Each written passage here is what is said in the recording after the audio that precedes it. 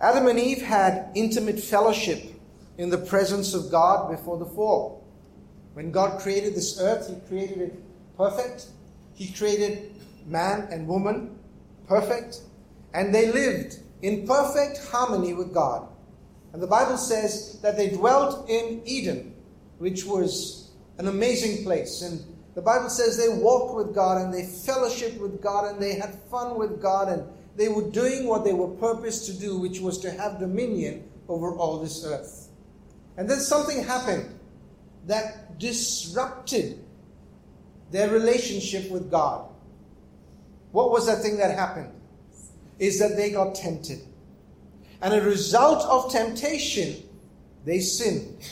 And as a result of their sin, God being holy and just and fair, He had to remove them from His presence, because in His presence, sin cannot abound. And we see man now has a problem where man was in close, intimate relationship with the creator of this world and his very own creator. He now becomes afraid, isolated, and alone, having to live outside of this intimate relationship that he had with God. And the rest of it, as they say, is history. It says, and they heard the sound of the Lord God walking in the garden in the cool of day, and the man and his wife hid themselves, listen to this, from the presence of the Lord among the trees of the garden. What did they do? They hid themselves from what? The presence of God. And we're going to unpack in this series what it really means for us to, what is the presence of God? What does it mean for us to live in the presence of God? What does it mean for us to experience the presence of God in our everyday life? And how does the presence of God in today's day and age work in our lives as believers and in this world? We see at that time that Adam and Eve had to hide when they identified the presence of God behind some trees.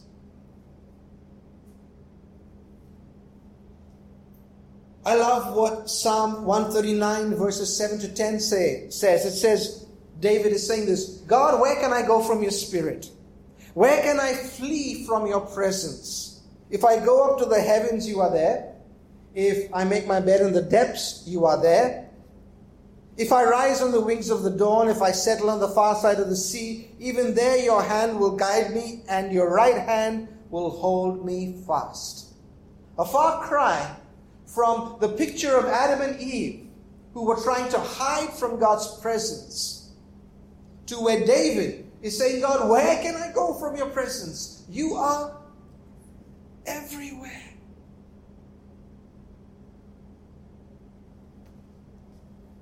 So there is the understanding that God's presence is everywhere.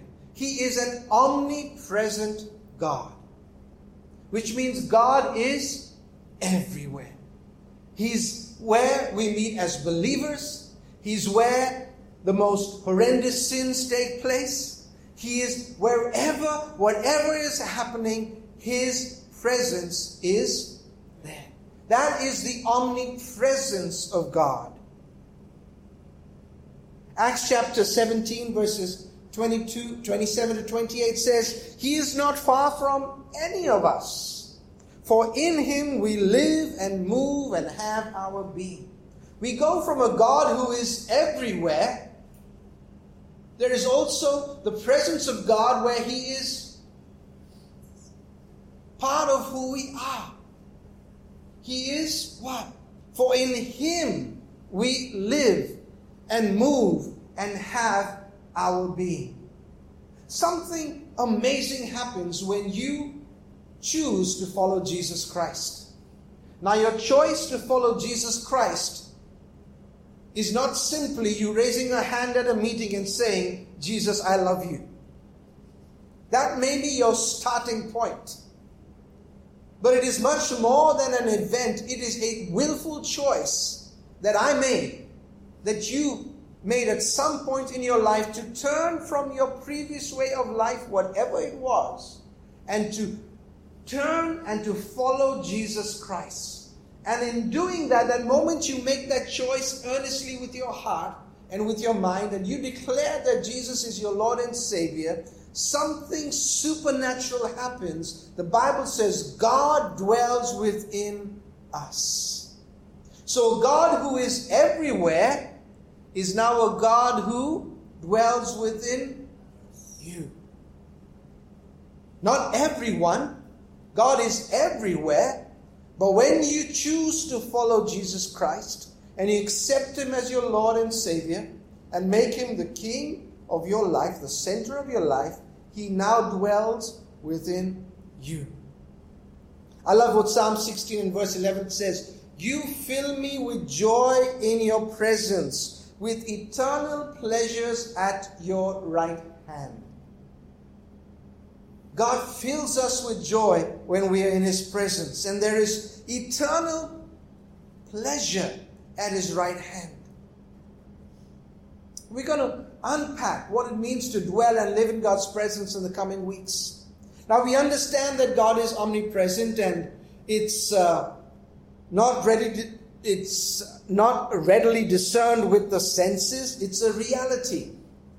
Can you look out of the window and say, God is there? You can't see Him, but you know He's there because He says He's there. Do you know God is here? Yes. How do you know He's here?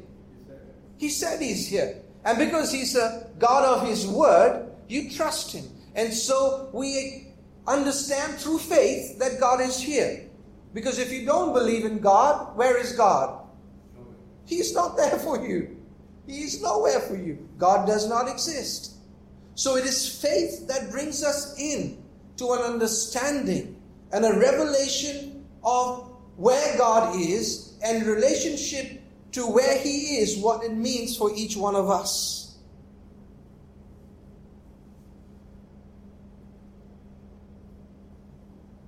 So it's a reality to people who understand God, who know Him, who have a relationship with Him. But to many, that is just not something that makes any sense at all. Now, I want to move from the presence of God all around us to the manifest presence of God, where we experience something real, something tangible, which is much more than looking out the window and saying, I know God exists. The manifest presence of the Spirit may not be visible. It may not be something you hear, or sometimes you may not even sense it, but it is real. Now, for most of us charismatics, we rely a lot on our senses. And it's not wrong, God gave them to us. He gave us emotions, He gave us the ability to discern, to sense, to feel, to hear.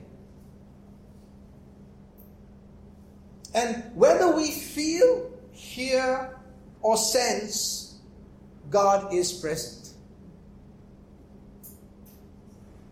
I remember years ago, there was Colin Urquhart teaching in Mumbai.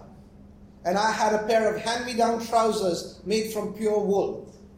It looked like smart trousers, so I put them on and went to this conference. The last day of the conference, all about entering into the presence. 3 days of teaching by Colin Urquhart, great teacher, of how to enter the presence of God, and sitting under the canopies that you typically would have in Mumbai, the pandals. And after a whole lot of worship, my woolen trousers began to itch like crazy. And whilst everybody else was entering into the presence of God, all I could worry about was itching in the presence of God. There was no experience of that great crescendo from 3 days of teaching. Oh, now I'm going to enter into the glory of God. I'm going to sense His presence. Whilst everyone around me was like lost in it, I was like, oh God. I was itching away to glory, as it were. Now, it doesn't mean to say that God was not present. And because my senses were otherwise distracted, it doesn't mean to say that God was not there. You get the point I'm trying to make? And we've got to be careful as charismatics are relying so much on the experiential experience. I could have said, God, you didn't show up at that conference for me. But that's not true. God's manifest presence moves from something that is just around to something that is real and close to us. The Bible says that you and I are the temple of the Holy Spirit. So God doesn't choose just to abide around us, but He has chosen to put His divine presence within us. And yet, we can say it feels sometimes like God is not with me. Yet we can say, sometimes I feel alone. Come on, how many of you have said that? Yet we can say, God feels so distant from me. I mean, just logically think about it. If God is within you, how far away is He? It's a conundrum, isn't it?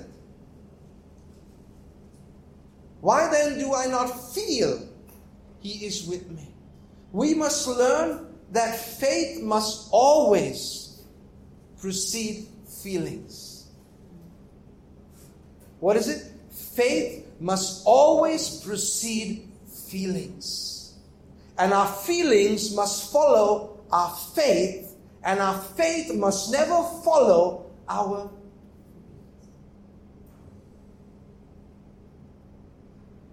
So no matter what you feel, God is with you.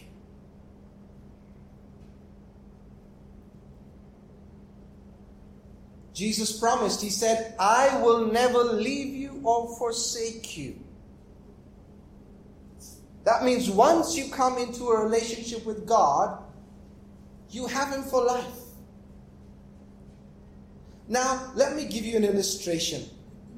Let's use a family living together in perfect harmony. Sounds like a song coming along. And all of a sudden, there is disagreement within the family, as there is in most normal families.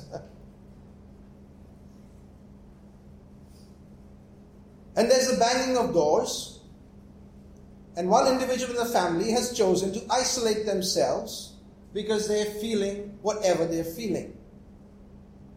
Are they no longer part of that family? Does that family not have a presence within that home? Yes. But the individual who has isolated themselves will begin to feel what? Lonely and rejected and unaccepted by the family that they were living in perfect harmony few seconds ago.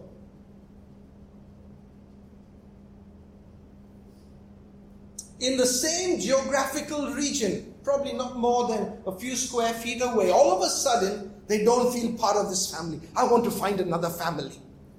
This family is terrible. Come on, you've all been there and done that. Don't look so holy at me, all right? And given enough time, you come to your senses. The point I'm making is that it is the same with God. God never moves His location in us. But when we relocate ourselves from our relationship with God, we feel that He is distant. We feel that He is not listening to us. We begin to believe that He does not care for us. And our feelings now become the foundation of our faith rather than our faith and God's word alone. I will never leave you or forsake you. Amen. The assurance that we have that God is with us. The assurance that we have that God dwells within us. and the certainty of knowing that He will never leave us, no matter what. I've heard so many people share, if you don't live a holy, righteous life, God will disown you. Like, once you were in His presence, now you're no longer in His presence.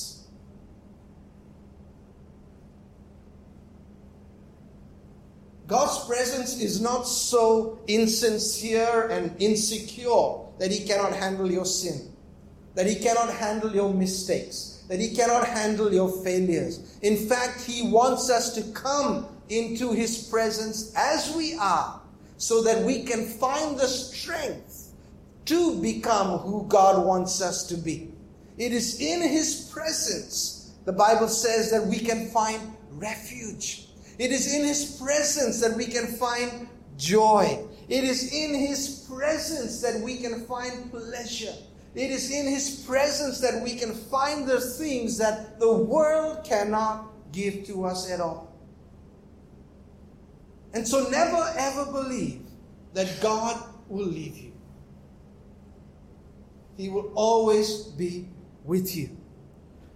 The story of Daniel and his 3 friends in the fiery furnace in the Old Testament. 3 friends and Daniel, that's 4 of them, who were condemned to be put into a fiery furnace because they refused to bow down to an idol. They were put into this fiery furnace, and this is what an unbeliever, the king, who had a soft spot for Daniel. He says, "Then King Nebuchadnezzar was astonished and rose up in haste. He declared to his counselors, 'Did we not cast 3 men bound into the fire?'" Sorry, 3 men, not 4. "They answered and said to the king, 'True, O king.' He answered and said, 'But I see 4 men around, walking in the midst of the fire, and they are not hurt. And the appearance of the 4th is like the son of the gods.'" Ironic, isn't it? That even in the midst of the fire and a fiery furnace, and when you're talking about a fiery furnace, you're talking about a room this size that is heated up with coals and logs and set ablaze, and then they would throw you in there till you burnt to death. But we see from the story of Daniel and his 2 friends that they survived that. How? Not because God pulls them out of the fiery furnace, but because He is with them in the fiery furnace. What was it? It was His manifest presence that protected them at a time when they should have been destroyed. Isn't that amazing? Never lose sight of God's presence and how His presence protects you and keeps you safe. And even though you go through the harshest of storms, even though you go through the deepest of situations and the hardest of circumstances, even though sometimes, like Daniel, you will be in literal fire, the presence of God can keep you safe and sound. What was interesting is that an unbeliever was able to identify the presence of God,